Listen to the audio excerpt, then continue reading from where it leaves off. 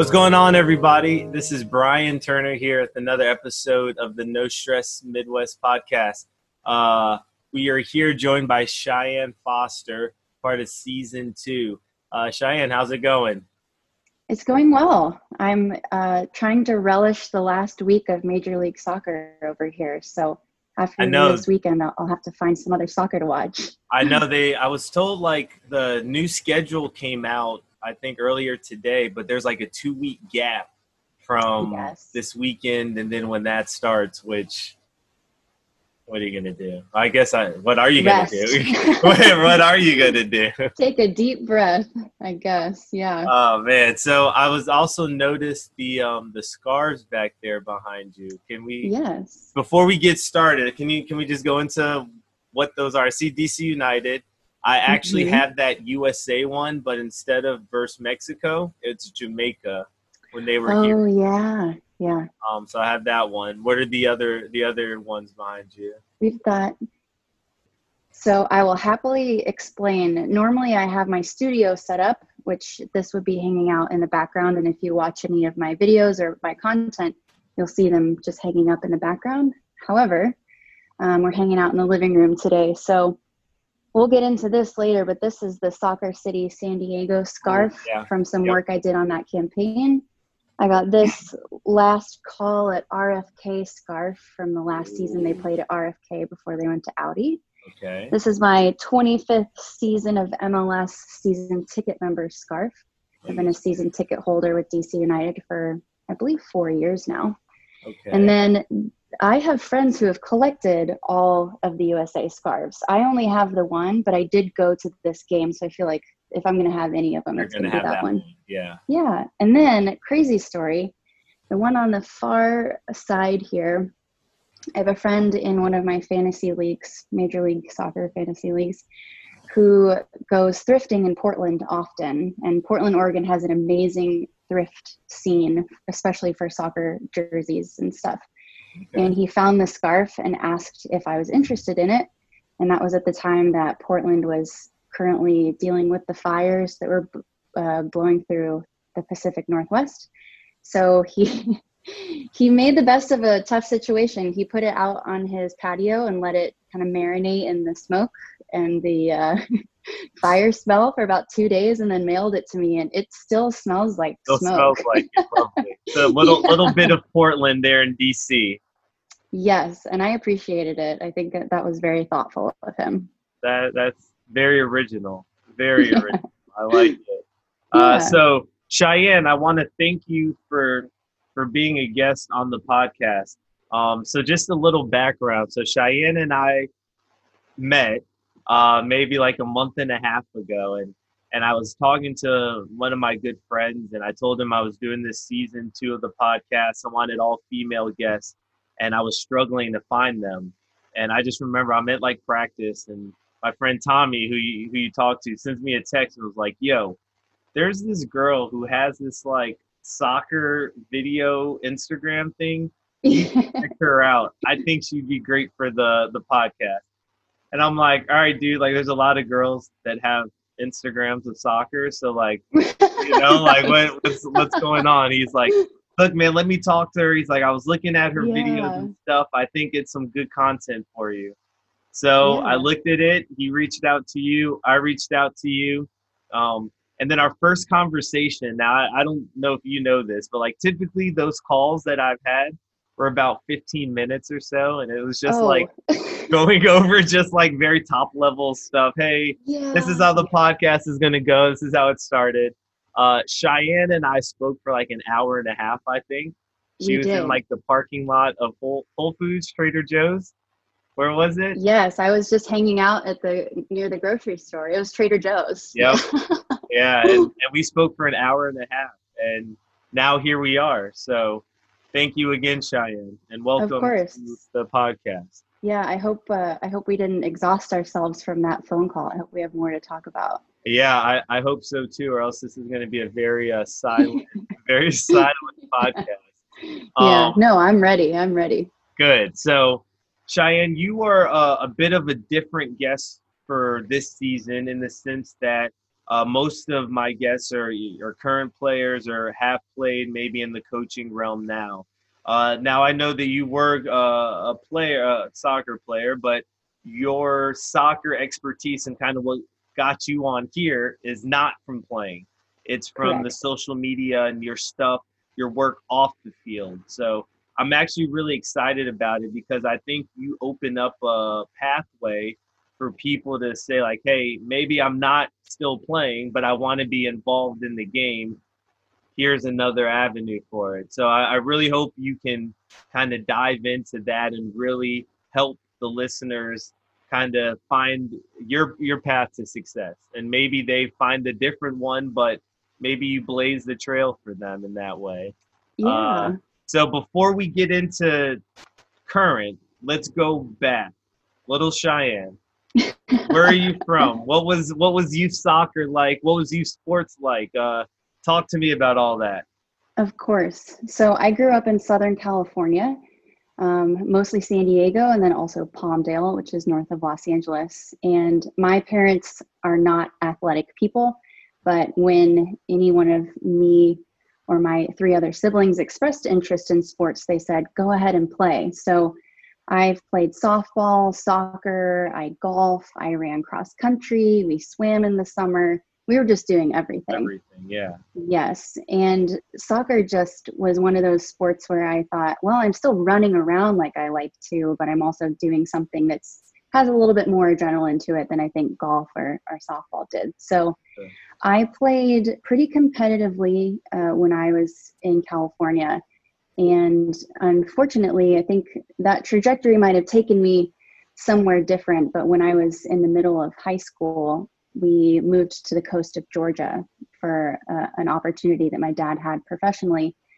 And from there, I just had a completely different experience. There wasn't as much emphasis on sports in that area. And in fact, Morgan Bryan, who has played for the women's national team, she's from that same area that I moved to, and she had to drive down to Jacksonville, Florida, just to play on a more competitive team. So, and how far of a drive is that from where you were to Jacksonville? Like an hour and a half, depending on where you go. Okay. Which for someone who's a phenomenal player like she is, was worth it. Right. For me, I think I was a jack of all trades, master of none, just really wanted to run around. So yeah. I then had a conversation with my parents when I was looking at colleges, and they said, well, is soccer something you want to continue playing? I had a cousin who was a goalie at Furman and was crushing it over there. And watching her and seeing that I could continue doing that in college, I thought, well, what do I want out of it? Do I want to play on a team that I might not be starting on and travel and work out in amazing facilities and get to have kind of the actual sports or athletic experience in college? Or do I want to be more of a student athlete, knowing that I'm in that statistic of people, NCAA athletes that don't go pro? Right. Do I want to just enjoy it and then also work on school? So I chose the latter and ended up playing Division III soccer at a women's college in Georgia, which allowed my parents the ability to come see my games as often as they wanted, because they were only about 3 hours away. Okay. And I still got the degree and the education that I wanted, but I got to play soccer for an extra 4 years, which was really awesome. Right. Yeah. Right. Right. So it worked out. And I think when I talk about soccer now, I have a great understanding and appreciation for it, which I think helps, one, my fandom, but two, the content that I deliver. And I do miss it. I will say it's sometimes, to get existential, it is hard watching the NWSL thinking, man, had I just cut out all those other sports, all those other hobbies and done just soccer, and maybe if my parents hadn't had so many children and it was just me, I could have maybe done something with it. But no, I'm grateful for where I am, and we're going to talk about it soon enough, that I've still been able to keep soccer in my life, even though that's not my professional career. Right. So talk to me, when you went to college, what was your major, and then kind of what what transition happened while you were in college, right? So you're getting, you're there for 4 more years. You're getting there to maybe your last 2 seasons, and you're starting to think about, okay, life after soccer. What does that, look like?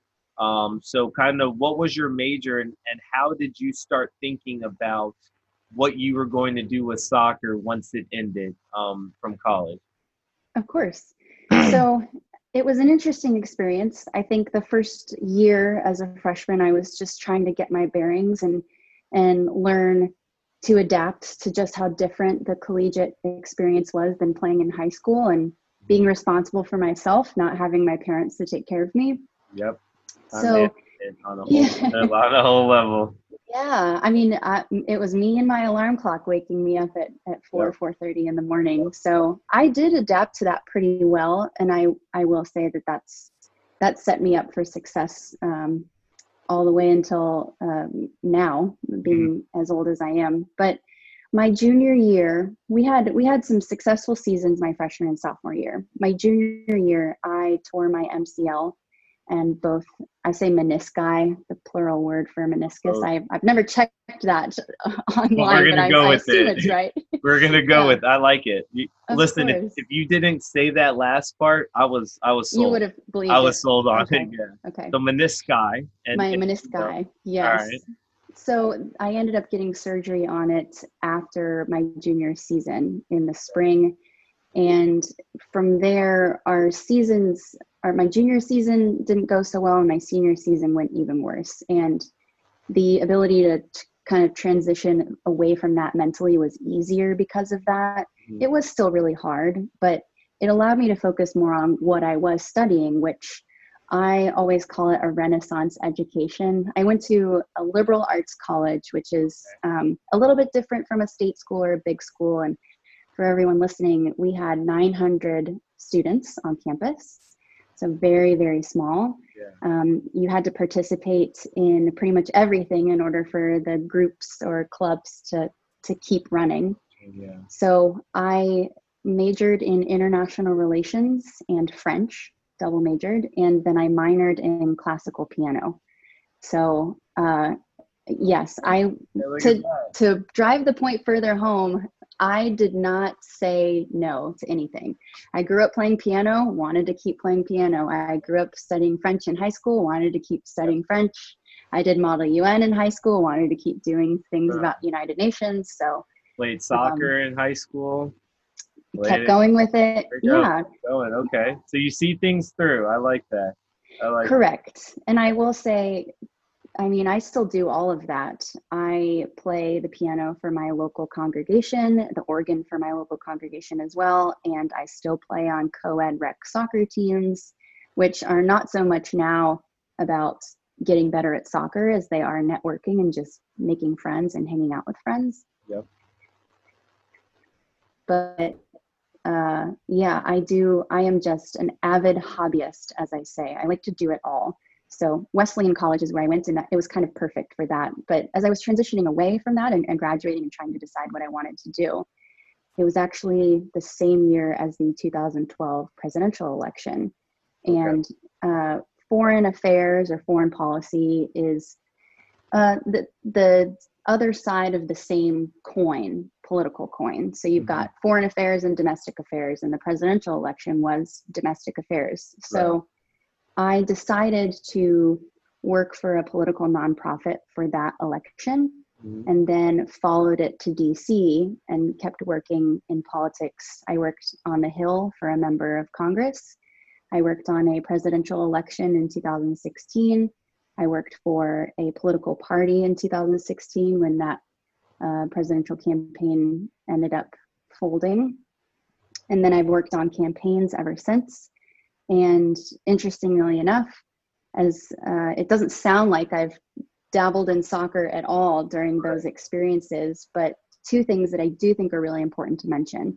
One, in every interview I've had with potential jobs or employers, I have always mentioned soccer.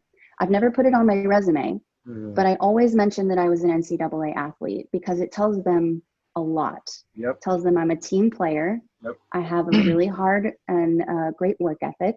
Mm-hmm. It tells them that I am willing to do anything and everything. I'm not above any project or Right. any errand, etc. And I also find that, especially on a place in like a place like DC, where nobody that I've come in contact with really is from here, they're from a lot of other places. Yeah. There are so many people who have played division 1, 2, or 3 sports at their respective colleges, and it makes for such a great networking opportunity because you have so much in common without having to express it when you find out someone else has also played a collegiate sport. You all went through those, what we talked about, those 4 a.m. workouts where it's you and the Yeah. alarm clock, where Yeah. your body is dead tired, but you have to go to training, and then the cafeteria closes, so like you're on your own for food, and you've got, for girls, the messy bun and oversized sweats and shirts that they're just walking around in. It's Yep. everyone, everyone has those same things that, regardless of Division 1, Division 2, Division 3, or NAIA, right? JUCO, Correct. you Correct. playing a collegiate sport has the same, structure and backbone to it. And I think that that's pretty cool. And like you said, a great opportunity for networking, because it's something that not everyone does and not everyone has done.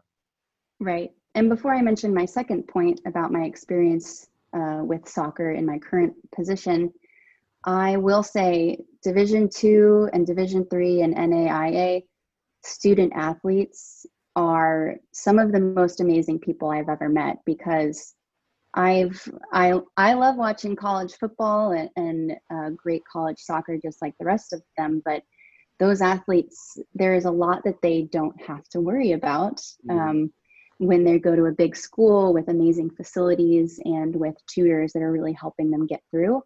For me, it was me, myself, and I.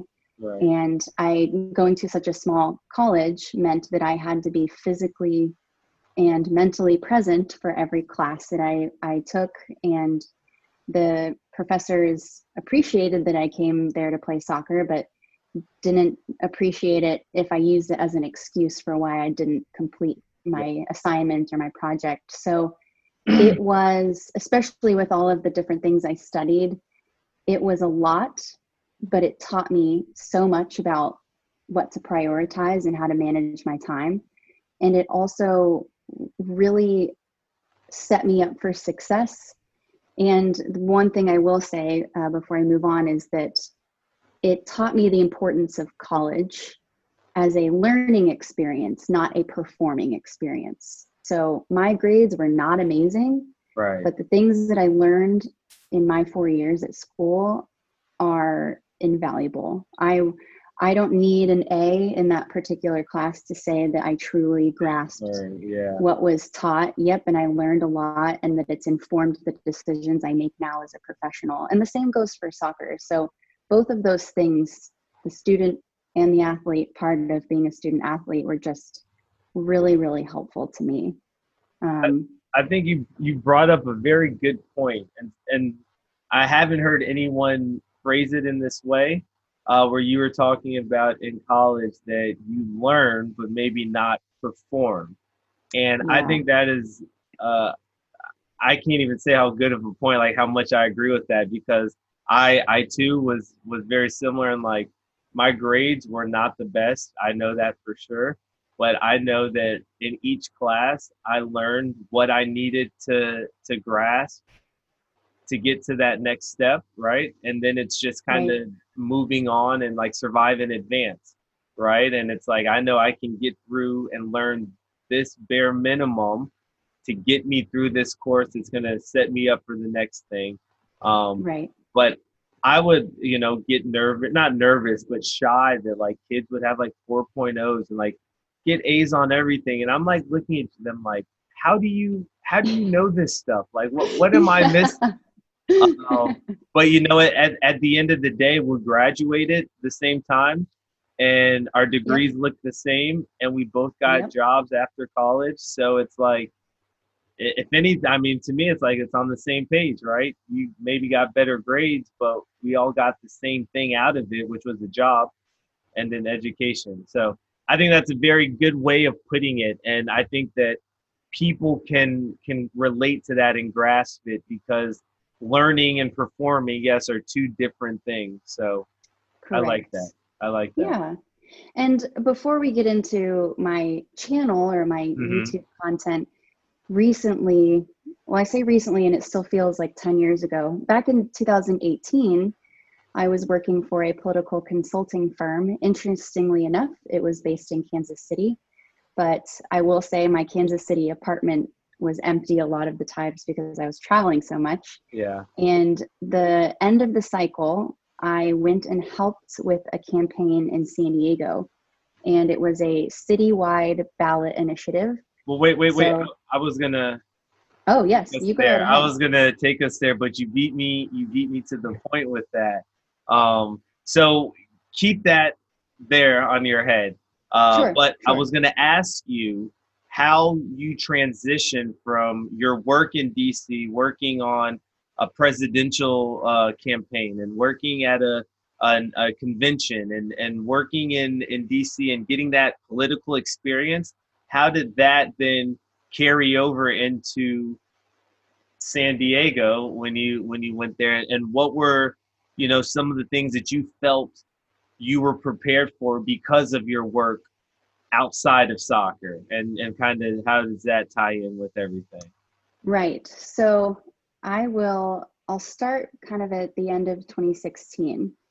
I had worked for a political party and was trying to decide what I wanted to do after that. I didn't want to work in the administration. I didn't want to go back and work for a congressman. There's a big difference between official representation or Congress, because they are a public official, you are a public servant by working in government, and then actual politics where you're doing campaigning and fundraising for campaigns and stuff that you do back in the district. Right. that particular person represents, or where they're running for office, etc. So I figured I had been in DC long enough that I would take a step outside of the city and give myself a break from what everyone calls the swamp. And I was grateful that I did. It took me to Kansas City, which I absolutely love, and sometimes wish I was still living in. Now, before we leave Kansas City, barbecue place. What's your go-to? You come here for 24 hours. Where's the first barbecue place? Ooh. So I want to say Joe's if I'm just going for barbecue. Okay, I'm happy with that. Yeah, but if I'm bringing somebody else and I want to give them the full experience, I would say Jack Stack. Boom. We can move on. Check. We're good. All right. Okay. Yeah, you passed. Right. Are you a student that's struggling a little bit with the hybrid and virtual learning and looking to get just a little more help academically? Or are you a parent that has a child who's struggling to keep that same level of discipline and rigor that they had in the classroom at home? If any of these apply to you, check out No Stress Midwest Education, an academic tutoring service where we offer both in-person and virtual tutoring. One of the things that separates us from others is that all of our tutors are board-certified educators in Kansas and Missouri in a variety of specialty topics and familiar with the latest curriculum in school districts around the metro area. We are passionate about helping students achieve their goals in the classroom and also committed to helping students build the necessary skills and tools they will need in the future to succeed on their own. Our team follows the latest guidelines from the CDC. We require masks for all in-person tutoring to protect both the student and the tutor. Our tutors will either travel to your home or meet at a predetermined location to conduct all in-person tutoring sessions. All we need is a space for learning, and we're ready to go. At No Stress Midwest, we truly believe in developing the well-rounded student athlete. No Stress Midwest does not tell you what to think, but teaches you how to think. No Stress Midwest Education, an academic tutoring service. For more information, visit www.nostressmidwest.com /education. Yeah. No, I miss that very much. And I wish that I wish that I lived there still sometimes. And I wish that the time that I did spend in Kansas City, that I was actually more present for, because Kansas City was my base, but I traveled a lot. I spent a ton of time in Wisconsin. I spent a ton of time traveling throughout the state of Kansas. And I then ended the cycle in San Diego. So the political consulting firm that I worked for is kind of what they called a one-stop shop. We helped anybody doing a campaign, whether it was a ballot initiative or an actual person running for city, state, federal government. We had an operation that would help fundraise, do digital, so the ads you'd see online, social media, grassroots, which is grassroots organizing, getting physical people out and knocking on your door or making phone calls or engaging with others in the community to get them to vote. And we also did kind of like compliance stuff. I'm sure everybody knows you can publicly access information about who donates to what campaigns, and our firm did that as well. So a lot of what we did, the base of it all was logistics. And since I had done logistics and kind of operations in the past, coordinating my boss's participation in any number of events or primary debates, etc., it was a very easy transition for me. But going into it, I had no idea what campaigns I would be working on. It just really depended on what our consultants were able to bring in for business. So I was the associate that kind of went out to a campaign and was there to be the liaison, there to plug the gaps, so to speak. And I did that for the whole summer in Wisconsin for a Senate primary campaign. It was a lot. Those 4 a.m. mornings that I did in college came back in my life in 2018. But it wasn't at the gym, but you weren't working out? Right. Yeah. I wish I was working out. The thing about campaigns, if anyone ever experiences them, is that your entire life just goes by the wayside. Right. And whatever the campaign needs or wants is your first priority. So I ended up leaving that primary campaign. Their primary was in mid-August, and unfortunately they didn't win. But I came back to Kansas City for a couple of weeks and was unsure about what to do for the end of the cycle because there were only about 2 months left. So interestingly enough, and this is where Soccer City comes in, we have a consultant out in San Diego who's worked on a number of campaigns in Southern California and consulted on them as well. And they were currently working on a ballot initiative for the city of San Diego.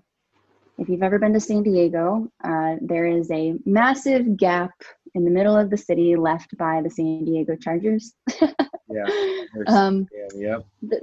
Padres used to play, the name I remember it as when I was younger was Jack Murphy Stadium or Qualcomm Stadium. Qualcomm, yep. Right. And when the Chargers left, San Diego State plays at that stadium occasionally, but there really is, in the Mission Valley area, there's just kind of an empty space. Lots of parking spots that aren't really used, and then an empty stadium. And a group of investors who are not political guys at all wanted to buy the land from the city and turn it into a kind of like mixed use, big economically boosting oasis. I almost thought of it as, because it was going to have a new stadium. It would have commercial real estate. It would have places, apartment buildings you could live in. They were working on a park. They were working on a number of things to make it kind of an entertainment district. Right, like an all-inclusive. You can come here, you can live here, you can shop here, you can watch the soccer team here, you can raise a family here, do it all. You don't have to leave, type of thing. Right. And these guys were, like I said, business owners, very wealthy, born and raised in San Diego, and they all decided that they wanted to do this as their legacy project. They wanted to make that part of town something to be proud of, and they had the money to do it, and they were willing to buy the land from the city at what they call fair market value, so what it was worth at the time. And encompassed or included in all of that was this stadium we're talking about, which would have been a soccer stadium that San Diego State could have also used for football. And with all of that came this offer from Major League Soccer that if they were successful in passing this ballot initiative, that a Major League Soccer team would come to San Diego. And that's how Landon Donovan got involved. Yep. And we had a bunch of people who had been kind of either former soccer players or people in the soccer community in San Diego that all came together for this initiative. And it was called Soccer City San Diego, which, in my opinion, as a political operative, was probably strike number one for them, because I like soccer, but not everyone in San Diego likes soccer. Right. And even though the initiative offered so much more than soccer, it kind of got it's titled Soccer City, so you have to look more into it. Most people are gonna see that, and if they don't like soccer, they're gonna be like, all right, never mind. What's the point? Like, I don't want to approve this. What's it going to cost me in taxes? Yeah. What's the point if I'm not going to participate?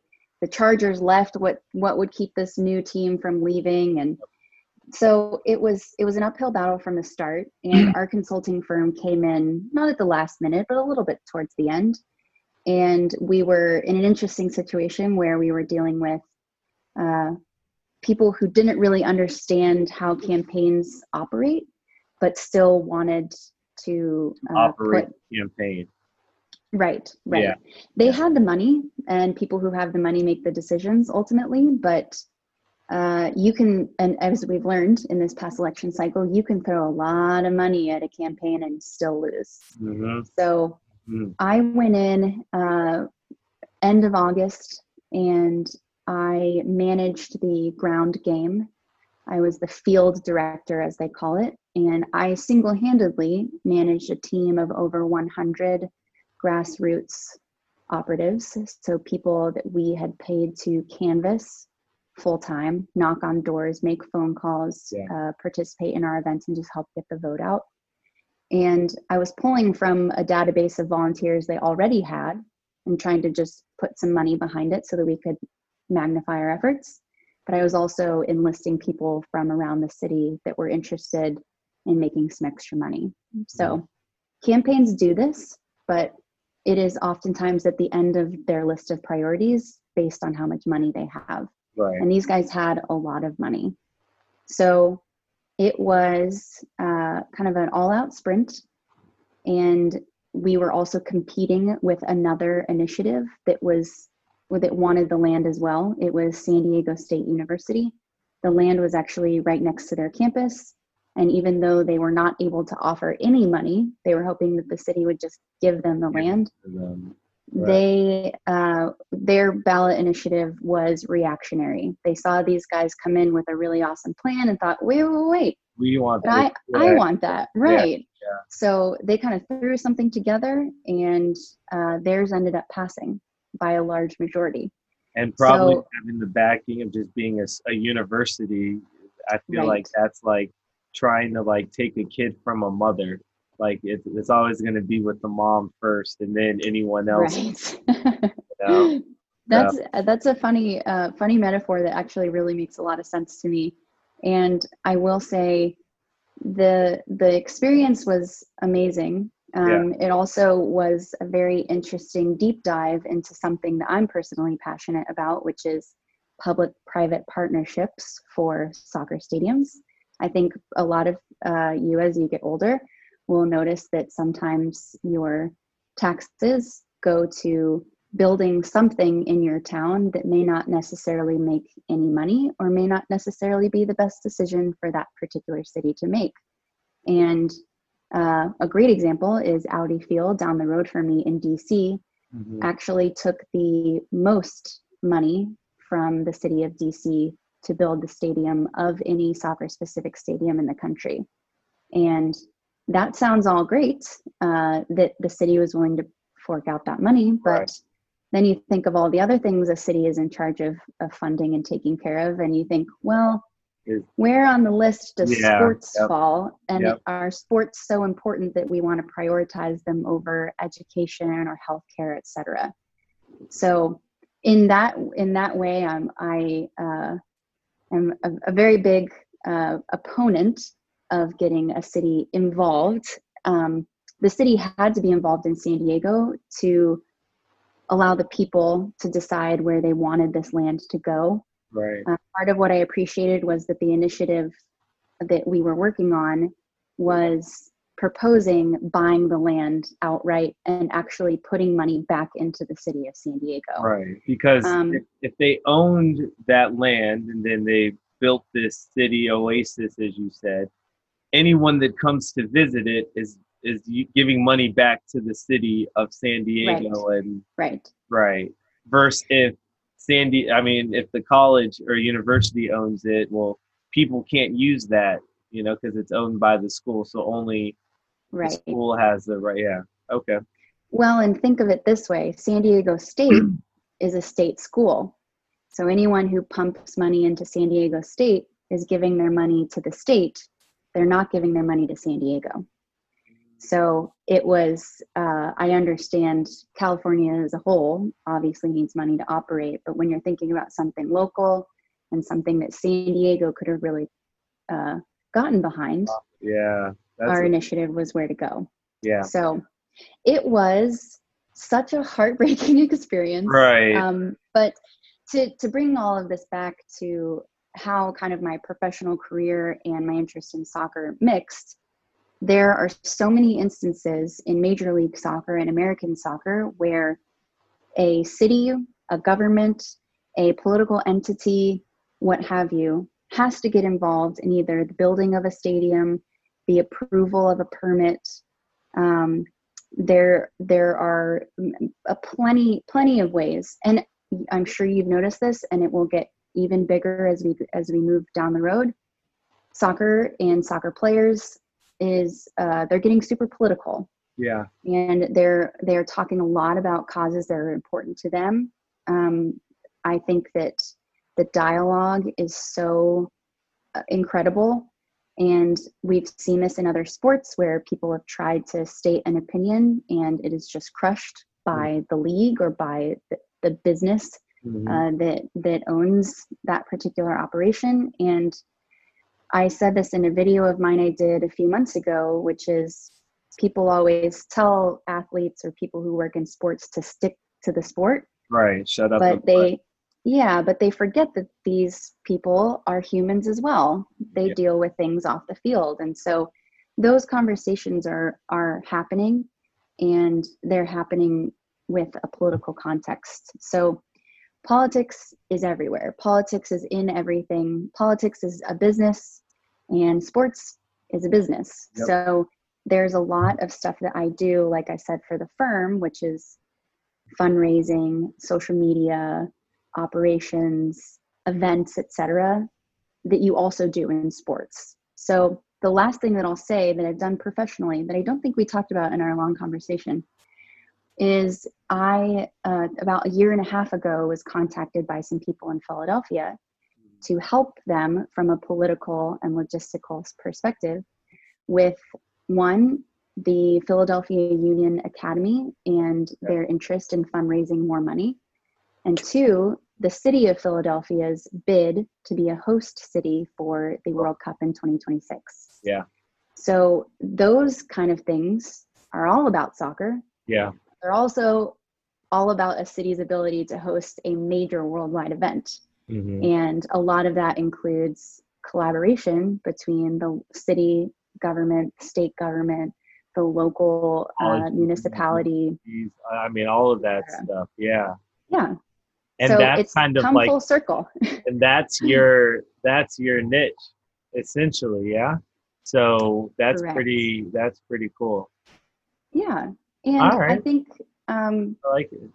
Yeah, it's soccer kind of pops up often, and especially since 2018, I think that kind of opportunity is never expected, but it's always a welcome surprise. I was not at all expecting to work on Soccer City, but as far as San Diego is concerned, that the way that ended, or is still ongoing, I guess, is they now have a USL team that is coached by Landon Donovan, because that Soccer City project was very near and dear to his heart. And the hope is that eventually the USL team will become an MLS team. They don't know how, they don't know when, but that's, again, as a business and as something that exists within a city, that'll be another big political conversation if they want to end up building a bigger stadium somewhere else in the city, or want to put a nice bid together for Major League Soccer to look at to bring them up to the top tier. So, are you saying that you're is this an open pitch to get involved when Landon Landon decides to make the jump to MLS? I don't know. You know, I always say, or I've always heard people say, never meet your hero. And I have always told people that after that experience that I could let Landon do his own thing. I think the mix of non-political and political people made that experience just so difficult at times. Fair enough. And I'm sure Landon would tell you if asked that there were several times where I was just like, please go away. That's not how this works. Just let me do what I'm supposed to do. Right. So, yeah. No, I love him though. A huge idol of mine, and he's doing amazing things for San Diego Loyal. But man, it was such an undertaking that I almost want to leave it to people that have maybe more oomph and passion about it than I do. Yeah. So. Well, and to touch on it real quick, I mean, it's been in the news, if you're in the soccer news, with the San Diego Loyal. Maybe a month or two ago, there's an incident where they were playing against the Phoenix Rising, and there was a homophobic slur being thrown out by a Phoenix Rising player to someone on the Loyal. And to see Landon Donovan, kind of step up, I guess, whether he heard it or one of his players told him, I don't know how he got the info, but they have like a behind the scene video of him like talking to the Phoenix Rising coach, like, dude, like that's not okay. That's BS. You know what he said, blah, blah, blah. And the coach for Phoenix is like, let's not do that here. And I was like, that was like saying, man, I was just like, man, like you're making a big deal out of it.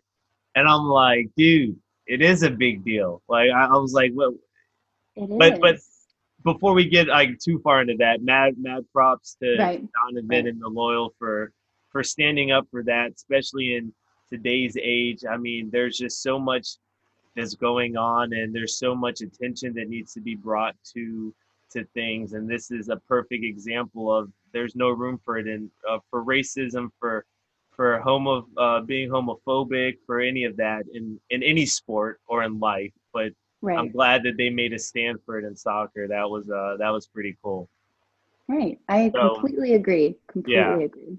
All right. So, Cheyenne, talk to me about the business between clean sheets. Okay. I was up. Well, when I first talked to you, I stalked you on YouTube, on Twitter, on Instagram. Now that I know you, I would say I still stalk you, but it's just on Instagram, not as much on YouTube. But talk to me about the business. How did you come up with it? Where did the name come from? I've watched, quite a few of your videos. I'd say not all of them. I haven't stalked you that much, but I've watched an overwhelming. Don't go too far back. They're really, really amateur. Okay, the first so maybe I dozen. stopped at the right time then, because they all probably pretty good. But what was your why did you start it, and kind of what's your goal with it? What's the theme of it? Fill the listeners in. Promote between clean sheets. Let's hear. Okay. Yes. So back in 2015, 2016, working in politics and it being such an interesting election cycle, I was really exhausted with it all and needed an escape. I just needed to do something else, get my creative juices flowing. And honestly, I was thinking, oh, this might be my exit to a different professional career. Let's see what we got. Yeah. So with that attitude of all hands on deck, jack of all trades, master of none, I decided I would start learning how to make video, edit video, conceptualize a video, and put together content for my favorite sport and my favorite league, which is Major League Soccer. And I have seen the steady rise of MLS in the past decade or so. Yeah. I was at the time, and had been for a few years actually, playing on all of these co-ed rec teams with boys and girls, men and women who love soccer, but really only knew about Premier League, or really only cared about US soccer every 4 year. Right, and so right. I went to, I don't think I mentioned this, Wesleyan was a women's college, and I didn't get the college football experience. I don't get super excited for any of my school's sports. And I felt like going to RFK and seeing DC United was my college football. It felt real, it felt tangible, it felt so accessible. And the season tickets were so dang cheap that I thought, you know what, just go for it. Right. And I had tried to get friends to come along with me at various points, and the attempts were always, Clint Dempsey's coming with the Seattle Sounders. You got to watch this game. This will be great. Yeah. Or David Villa with New York City FC, or like Thierry Henry, who plays literally in America. Yeah, right. Someone whose name that might get them to come instead of just coming to watch the home team play soccer. Yes, and I think because I was spending so much time prepping my friends to watch these games, I almost thought, well, I could do this on a video. I could do this for a lot of people. There are a lot of US soccer fans and soccer fans in general in America, but they're just ignoring the soccer that's happening in their own backyard. And I don't know why. Well, I do know why. It's because we got a long ways to go in terms of quality, but my thing is root for the home team. Like go to the team that's right down the street, that doesn't cost that much money to watch, that you can actually have a connection to geographically. Yeah, and I think a lot of the guys that I watch, I've been to the cities that they're from. I've been to the colleges that they played at. I know who they are because I have more of a connection with them. And I also am just learning so much more about South American soccer because of the number of South Americans that are coming to play in Major League Soccer. And it just helps me appreciate and understand the soccer, like I said, that's happening in my own backyard. So what I have done in the few years since 2016, and with the very little time allotted to me to do what I want and not my job, is I have traveled and I have vlogged my different experiences and trips to MLS teams, to see USL teams. I've done video conversations giving updates about the league, talking about my favorite players, talking about where DC United is. And my plan is to just get people interested in the experience that is Major League Soccer. And when US Soccer plays their friendlies, plays their World Cup qualifiers, plays in the World Cup, that people who are paying attention to our team, anyone who comes from the MLS, hopefully they will know before then. They'll know of them before they get there. They get there, yeah. Right. And I don't necessarily think that, and especially with the U.S. men's camp that they just named, was all European guys, mostly because of pandemic and COVID. Yeah, COVID. Related. I mean, and that's just the quarantine 2-week period, right? You send someone from the MLS there, that's 2 weeks that they can't do anything, and then they miss half the camp. So I get that, but what are your views on it in the sense of those guys who they selected that are going to be playing against Wales versus the guys here in the MLS? Do you think, and I obviously don't think that no MLS player should be up there, because that would be a lie.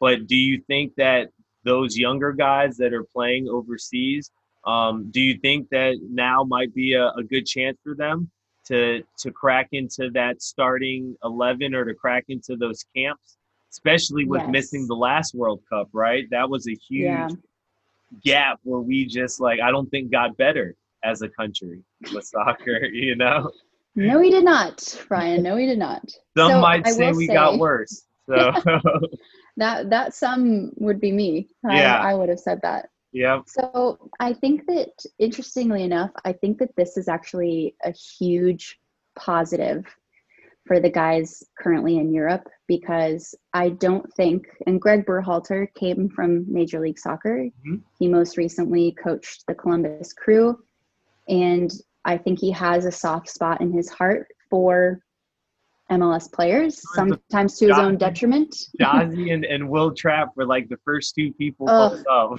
I know. I'm can we just let Will Trapp go for now? Yeah. So this is actually a great opportunity for the guys who are in Europe to get playing time in a situation where really they otherwise wouldn't. Mm-hmm. And that is, for better or for worse, going to put them in a much better spot when it comes time to pick the starting lineup. And I don't think that it will keep MLS players out. I do think that we still need older players. I do think that the squad announced for these friendlies, I was about to say in November, but it is November. It is November. I think that those guys are all really young. Yeah. And a lot of the average age is 23, I think. Yeah, which is just not sustainable or particularly efficient for a men's national team. So I think that because it's a friendly, it's a great hit and miss.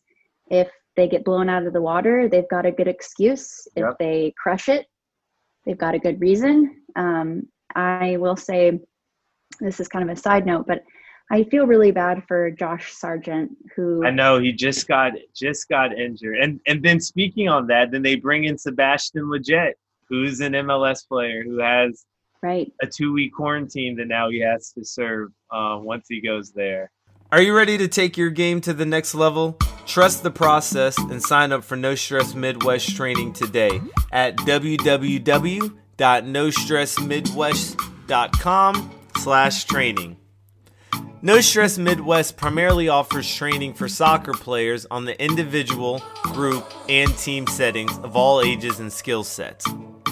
Our training is customized for the player, and our goal in doing that is to continue to grow the love of the game, build a personal desire to want to develop, and create the chance and choice for the player to play at the next level.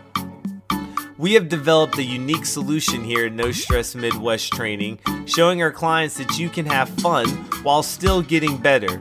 By creating a unique training environment customized to the player, we feel that not only are we able to get the most out of the individual by creating a no-stress environment, but we are also teaching them fundamentals that they can carry off the field and apply in their everyday life.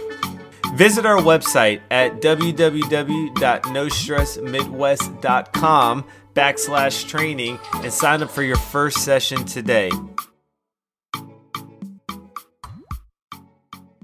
But I was really looking forward to seeing Josh with all of them, right? If you don't watch Josh for in the Bundesliga, I think he's with Werder Bremen, I think. Mm-hmm. But all of those guys, I think it's their time. I do think, though, yes, like you said, there needs to be some experience there. I do think that we could. We're making the decisions here. I do hope I'm on the bench for these games. Right, Brian. You're the one talking to Greg, the double G.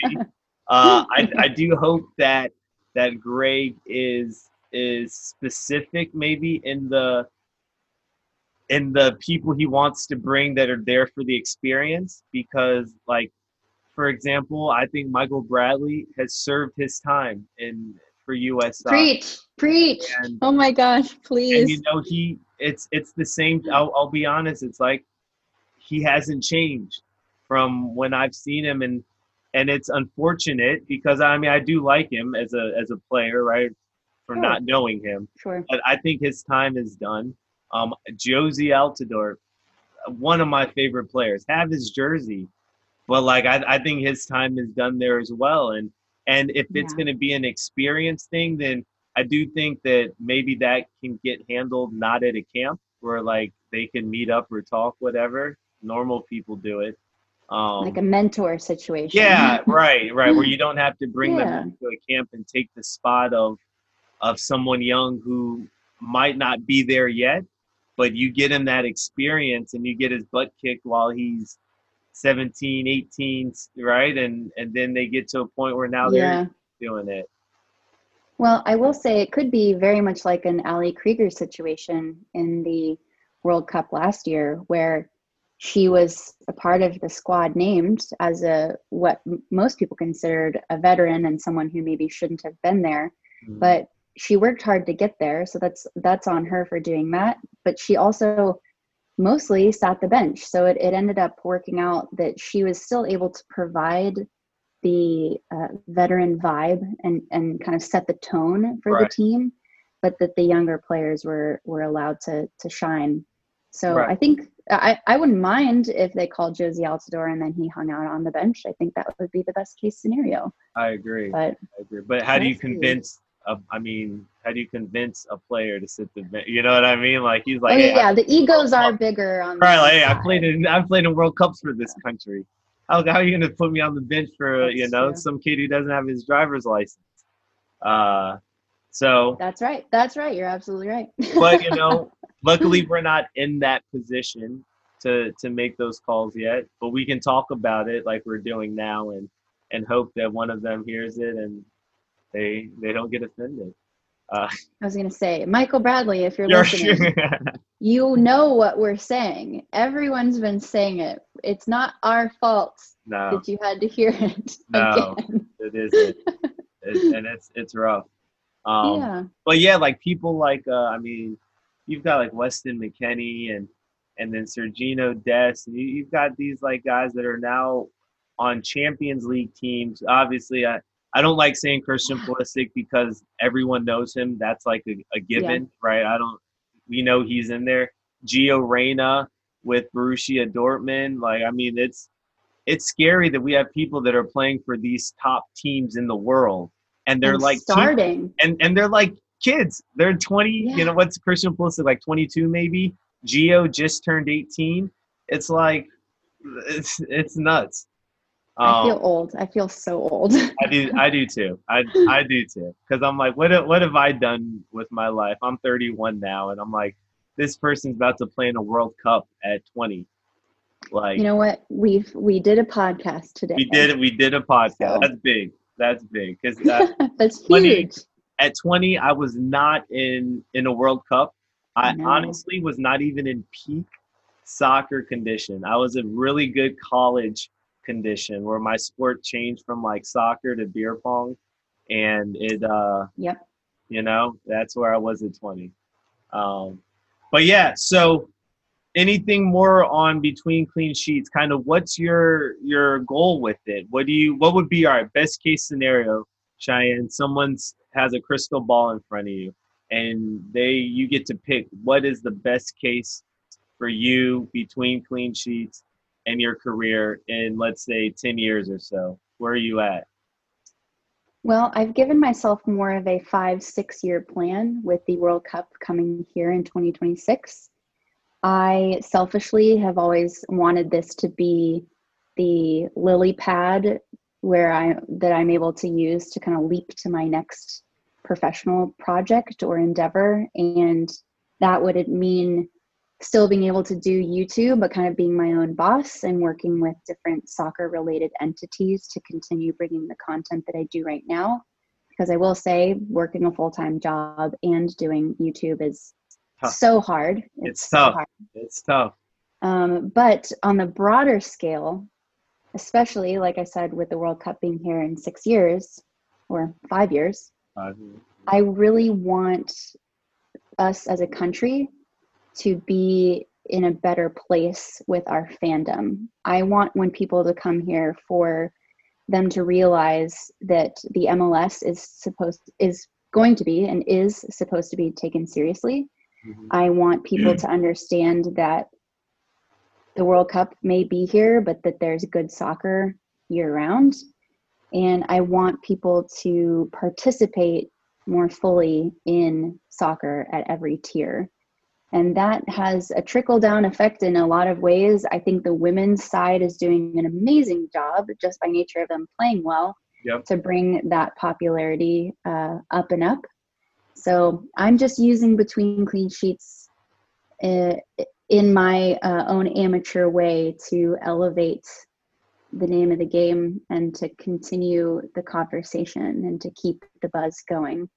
So hopefully I can continue doing that in a bigger and better way as the years go by. I love it. And I think that it's big because I started a business as well, like you, and it came to me when I was an engineer and I was working full time there. And then, man, you get there, I'd get there at like 6, right? Maybe 7, get done at 3, coach high school from till 5, have like a 2-hour break, coach club till like 9. And then I would get home, and then it was like, okay, now I have time to myself again. But like, who wants to do any bit of work outside of anything at 10 p.m. when you just worked a full day and you know you have to wake up and do it all over again the next day? Right. And we talked about this. It's like I have to do hair and makeup. I have to conceptualize a video. I then have to spend hours looking at my face on a video, thinking like, your hair looks stupid. Everything you're saying is stupid. Voice. Like, I mean, I hate the way I sound. And it's for people that have never done any sort of video editing or recording, like we might sound like prima donnas, but it's a pain. And video editing is on a whole nother level. And I've seen the stuff you've done. You've taken it above my level, right? I think I'm very basic with my editing. Have I? And, then you might be really bad at it. I probably not. I probably am. I think I really am. But I know for me, like to do one of these podcasts, right? I record this when we get done. If I sat down straight, probably 4 hours would take me to edit the audio, edit the video, and then create the promo video, and then upload it to its respective things. And for someone like you who's putting out a lot of video content, right? Like that's just, man, I couldn't imagine. So props to you for doing that. And I hope that I'm not taking up. It should tell you No, okay, you're fine. This is the best. I love podcasts because it means I do the talking, which I'm actually pretty good at. You do the editing, and you do the publishing, and I just do the retweeting. You just sit there and watch. You're like, oh man, I love how efficient this is. But I should tell you guys, everyone listening, this should prove to all just how into soccer I am. That this is what I'm doing with my spare time. So I care about MLS. I care about it a lot. And I just hope it gets bigger and better as the years go by. Yeah, and you touched on a good point. Your first game at RFK Stadium when you were like, I love this. And my first game it was called Livestrong Park at the time, but now Children's Mercy were Sporting Place. Oh yes. And I remember I just moved here, and it was maybe a month in. I wouldn't even give it a month. Someone from work gave me tickets, and I went to, and it happened to be the U.S. Open Cup final where they beat Seattle Sounders in PKs. Eddie Johnson skies the 5th one, and they're shooting at, like, I'm sitting right next to the goal. Like, I mean, I couldn't have scripted it. And watching Sporting win that game, my very first game, I was like, I'm sold. This is everything that I've wanted living in a city with a professional soccer team to be. Yeah. And you've been to their stadium. Now, I'm sure it doesn't compare to Audi, but Livestrong. Children's Mercy is an awesome stadium. And what I like, it's like a gladiator theme where, like, when you walk in, everything drops down in the fields beneath you. So there's like no bad. Honestly, the worst seats are like box seats, and in a box, right? Because you're so far away from everything. I know. I call it Sporting Park. I will always forget to call it Children's Mercy, but no, I love that stadium. I don't like how far out I had to drive to get there, but It's kind of I loved it. it's kind of out there. They built Yeah. their training facility out there in U.S. Soccer as well. That it's like in the middle of Mhm. nowhere, but super nice training facility. Yeah.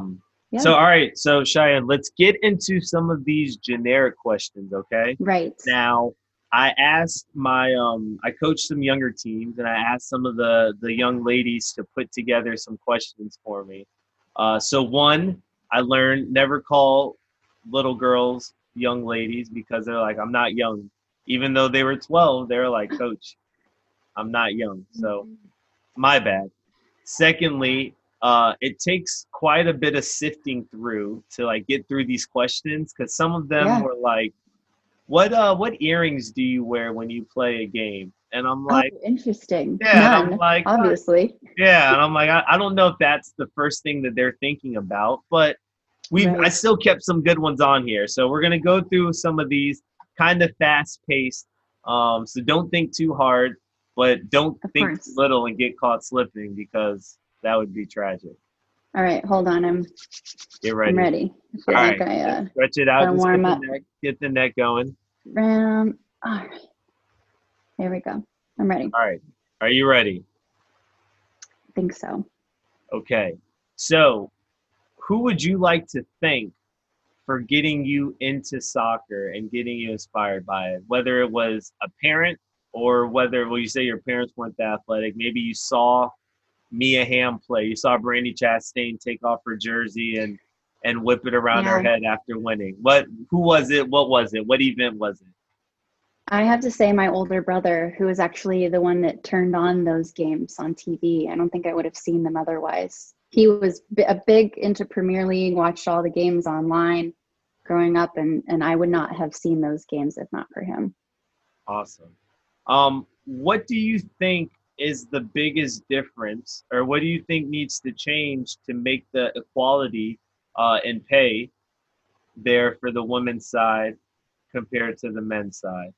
Interesting. So the big conversation for that was always ideology versus reality. I think ideally, and I think everyone would say this, that men and women should be paid equal in the US soccer sphere. But the reality of the situation now is that both teams negotiated very different agreements with US soccer. So in order for that to change, I think we should hire people who are focused on bringing the women's game up to that level and help them negotiate something better for themselves. And I think hiring women will certainly help that happen. Hiring people who are willing to listen to the women's team would help that happen. And if you get to a situation where you can negotiate basically the same thing, then you can do exactly what Brazil did this year, which was very quietly and simply just start paying the men and women the same without making a big deal about it. Yeah. So, well, and I think that there's a lot of things with that. I think America as a country is just so confused with this issue of men and women doing the same job and getting the same pay. But that conversation can legit go on for hours in really different ways. So we'll keep it at that. I love it. yeah. What did you play at recess? What was your go-to? Oh man, I was always outrunning the boys. I was the fastest runner in my school in first through fifth grade, and that was always tested. So I felt like I was just always there. Yeah, always being chased. I love it. What would you eat before a game, right? When you were in college, what was your pregame meal? And is ice cream okay to eat before a game? I would never recommend ice cream, although I've certainly eaten worse before games. But a pregame ritual I had, which I really appreciated, was whenever my father would come up to watch me play, he always brought a Cracker Stacker Lunchable and a Power Bar. I never usually ate the Power Bar, but I always went for the Cracker Stacker Lunchable and a blue Gatorade. Ooh. And I felt like that was just kind of smooth and simple of a snack. Yeah, it was just enough. Yeah, I wouldn't recommend anything else. Yeah, okay. So no ice cream for the record. No ice Heavens, no. I feel bad for anyone who would think that was a good idea. So I've, as a high school coach, I think it was like 2 years ago. I lied to you not, during maybe our girls' summer camp.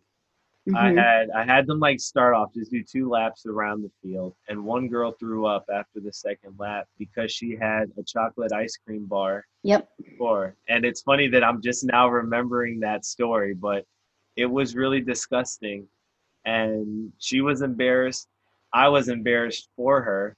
Now there's chocolate throw up on this turf field that I'm not cleaning up. It was just bad all around. Honestly, you were thinking throw up. I was thinking something else. So she should be glad it was throw up. Okay. So we're there. I will say, yeah, at the collegiate level, I threw up a lot. So the quicker you get yourself acquainted with that scenario and also how to eat better before and after practice, the easier better it'll be on your body. Yeah. Okay. I like that. I like that. So do you put your cereal in the bowl before the milk or after the milk? Before the milk.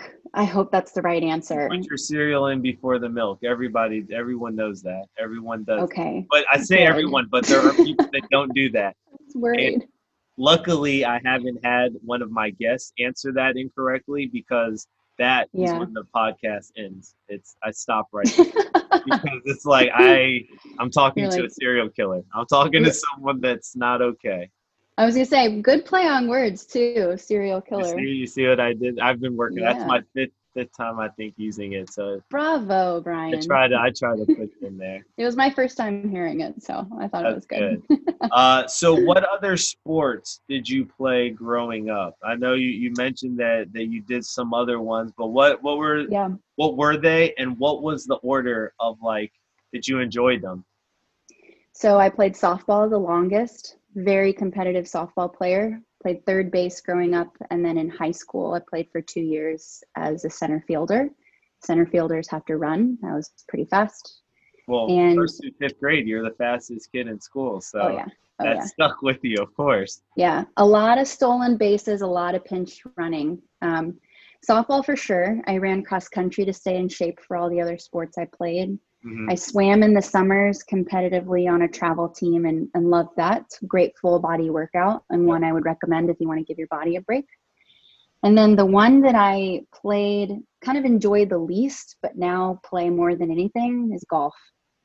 I play golf all the time. And I will say, if you are a lobbyist working in politics, golf is it. Golf is what you need to learn. And I will say I'm pretty good at it. I would almost say I'm even better at it right now than I am at soccer right now. So I don't know much about golf, but I feel like I always hear this question asked is, what's your handicap? My handicap, I haven't had it officially registered or tested lately. It's official. I would say, yeah. Okay. Well, it's kind of like an official number that helps you determine where you are in terms of everyone else's scores. But I usually shoot in the 80s, which is not the worst. Yeah. One thing I will say to everybody listening is a lot of soccer players play golf. And a lot of soccer players go to charity events and fundraising events that are golf tournaments. Yep. So golf is an expensive sport, I will say, and it can be really boring to watch on TV sometimes, but it has come in handy for me professionally in so many ways. I constantly call my dad and thank him for making me take lessons when I was younger. So I dig it. I tried when I first moved here, and I was an engineer, so I was in corporate America, and like I was told like you gotta learn how to do it. So I was like super lucky where my manager sold me like my first set of clubs for $50. Like $50. Yeah, like that. Like it basically gave them to me, and I was out there like every day after work on the driving range, and I just sucked. I was so bad, and being like athletic, and I like to think I'm still fairly athletic and pretty decent at sports.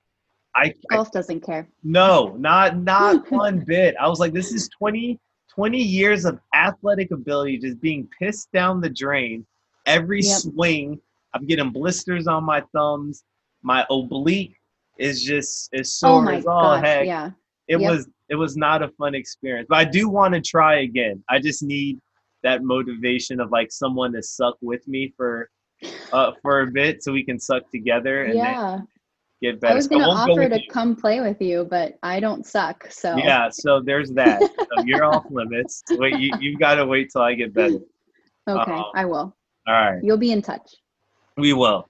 I want to take a quick pause to thank our sponsor, AGY Performance Training. If you're a player in the Kansas City area, elite or pre-elite, and you've got next level goals, AGY Performance Training should be on your radar. Over a dozen MLS, NWSL, and USL pros trust AGY to get them ready for the grind that is professional soccer. Find them on Instagram at AGY Performance Training, a.greater.u. Okay, so I just had the question here. What is your favorite memory from soccer? Oh, man. The first MLS Cup I went to in 2015. It was at Math-Free Stadium, which is where a lot of the USA-Mexico games go down. And I was watching the Columbus Crew play the Portland Timbers. And it was the first ever like national championship type thing I'd ever been to. And it was actually a really memorable experience. It made me really get into MLS as a whole and start paying attention to teams other than DC. Okay. Well, that's kind of where I'm at with questions. But before we end it, we got to go into the Dream 5-a-side question. Okay. Yes. So for the ones listening, it's each guest has to pick them plus 4 people, including a goalkeeper. And I have to keep saying that because people keep disrespecting the goalkeepers. And it offends me a bit because my best friend's a goalie.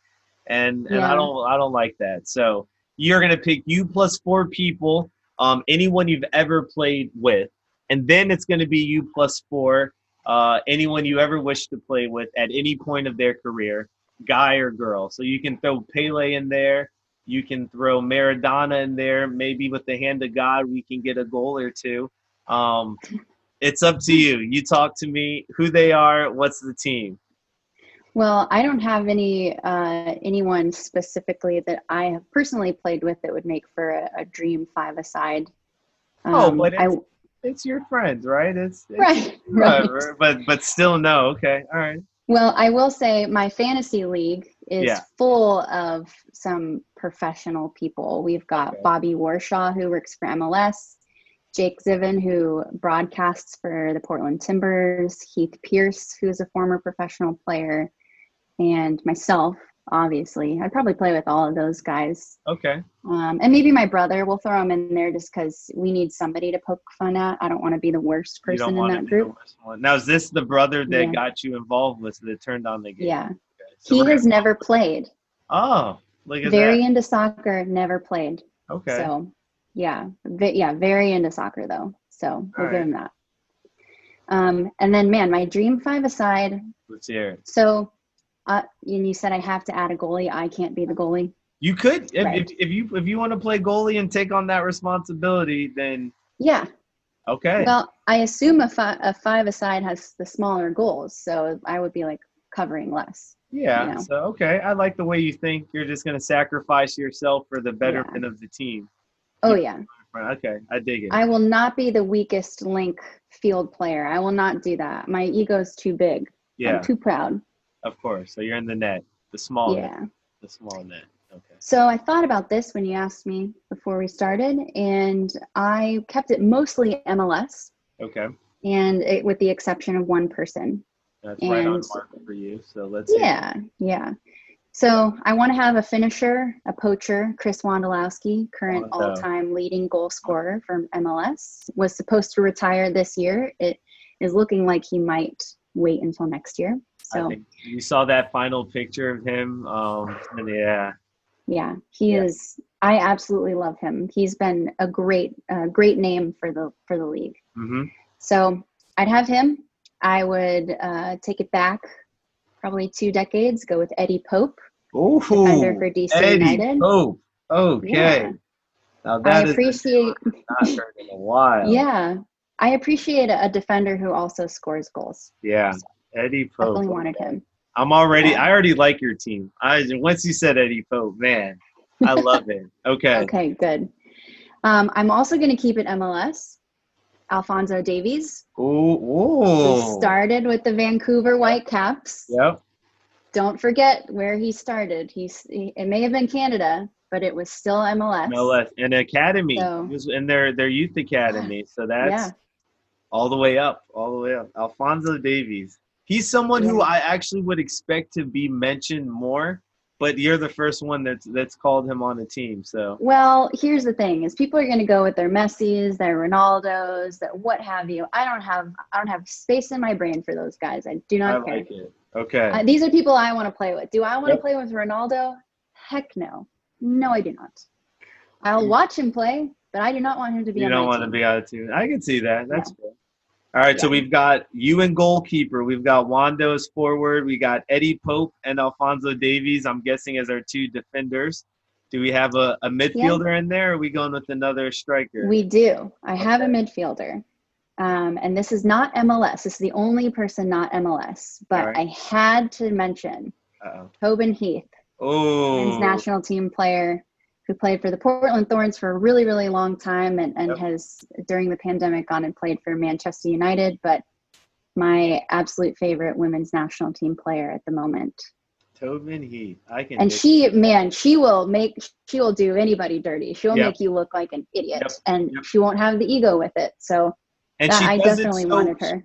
She does it so effortlessly. Like it's like she knows she's gonna do it, so it's not a big deal to her. Yeah. You know what I mean? Like she's like, I already know I'm gonna beat this person. Here I'm on with my day. Who needs the ball now? Whereas you see some people, they beat someone and you can tell they don't do it often because they're so excited about it. Yeah. So, I mean, so imagine this team, me, whatever. I'm cool, but I'm not that cool. Right. Alphonso Davies is the youth, the sass, the TikToker of the group. He's going to keep it light. He's going to have fun, but he's amazing. Yeah. Eddie Pope's the veteran. Chris Wondolowski is a veteran, but he's still got some body to him. Yep. And I imagine I could also have picked Eddie Pope in his prime if we're doing dream side, but we got it. And then Tobin Heath is the workhorse. So we've got the box to box. And I mean, you find Wando the ball and other than the World Cup game against, was it Belgium? Brian, I swear to the Lord himself. Other than that one game, he puts the ball in the back of the net every time.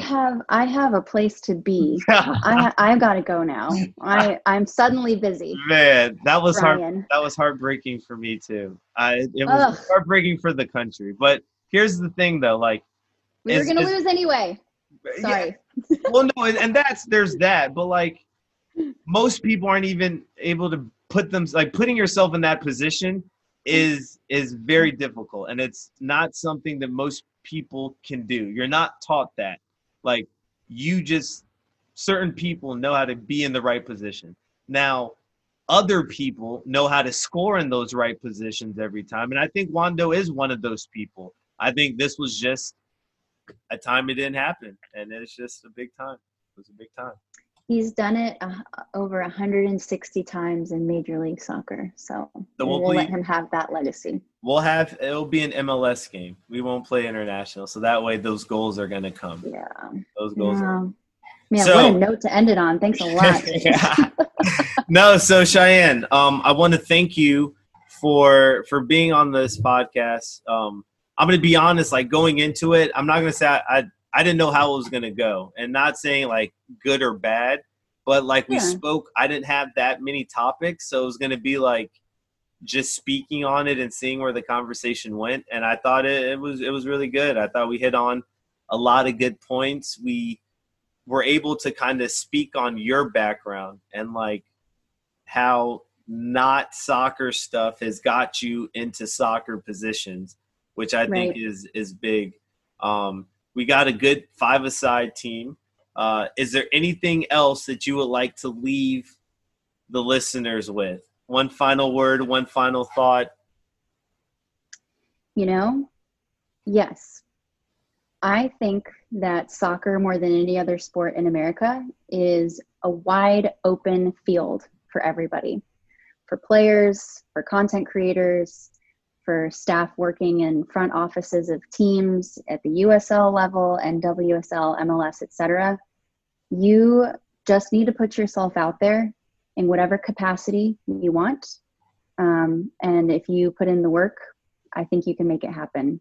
And I don't think I could say that for any other sport in this country, especially from my perspective. I think if I were to even look at the NFL and see what Aaron Andrews is doing, the fact that even when NFL is not in season, it's constantly on TV being talked about, I would feel like it was impossible to crack open a spot for myself. But soccer is not that way, but it's also not going to stay that way for very long. So participate in whatever capacity you feel called to do, and start doing it now. Okay. Well, that was Cheyenne Foster with the final words there to end the podcast. Yes. That was very good, so I'm not going to end it with anything else. We're just going to have that be it. I want to thank everybody for listening to the No Stress Midwest podcast. Once again, this is Cheyenne Foster. Be sure to follow her on Instagram, on her YouTube, or Instagram Between Clean Sheets, YouTube Between Clean Sheets. She's got some great content up there, and we are going to be looking out for her 2026 when she's a sideline reporter for the World Cup.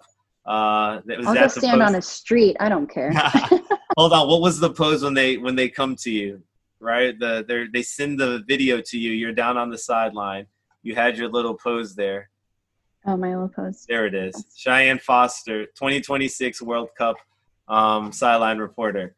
Everyone, thank you for listening, and we will see you next time. Thanks, guys.